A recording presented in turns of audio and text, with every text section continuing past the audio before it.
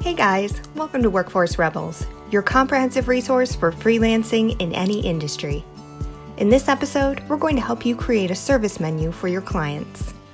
For a readable version, check out our blog at www.arh-creative.com. For a step-by-step guide to becoming a freelancer, check out the Workforce Rebels book. You can find your copy on amazon.com/books.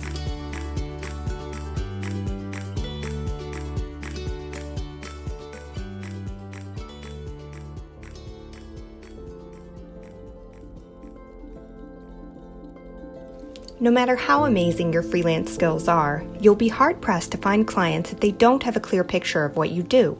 That's where service menus come in. When clients ask about services, most people refer them to a web page. There's nothing wrong with this approach, but we also recommend having a document version ready.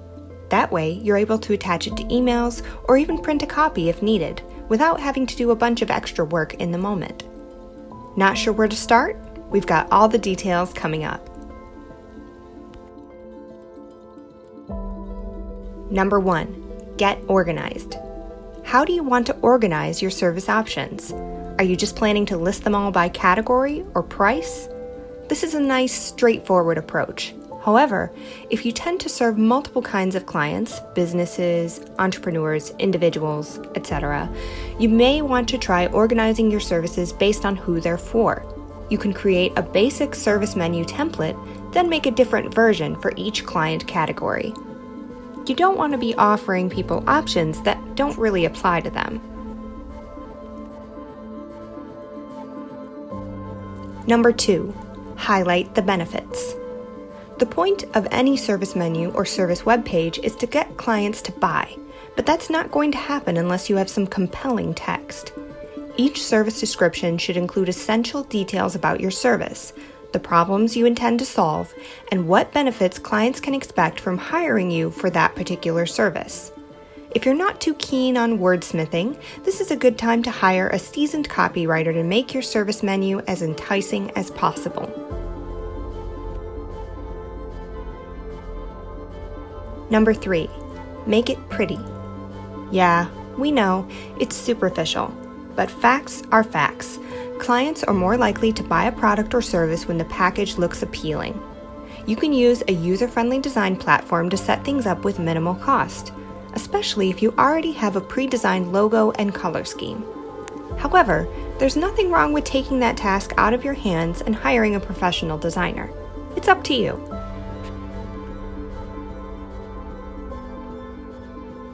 Before we go, here's a bonus tip.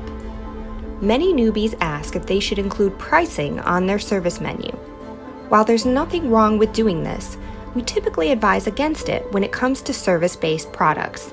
This is because, most of the time, pricing varies depending on the scope of the project, current sales, client discounts, and other factors. If you have your heart set on including some sort of pricing information, we recommend adding a price range instead. You can create an estimated range based on the average project scopes you work with.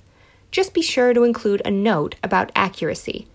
Clients should understand that this does not mean that their price will fall within that range. Encourage them to contact you for a custom quote in order to get the most accurate price.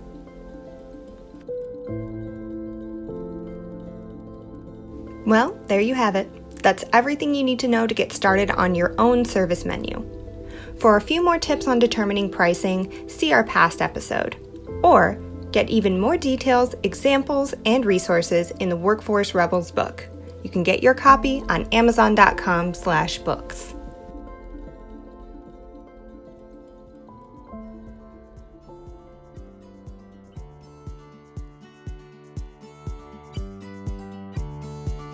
Thank you for listening to Workforce Rebels.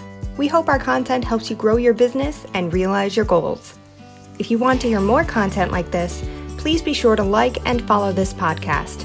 And feel free to leave questions and suggestions on our website at www.arh-creative.com.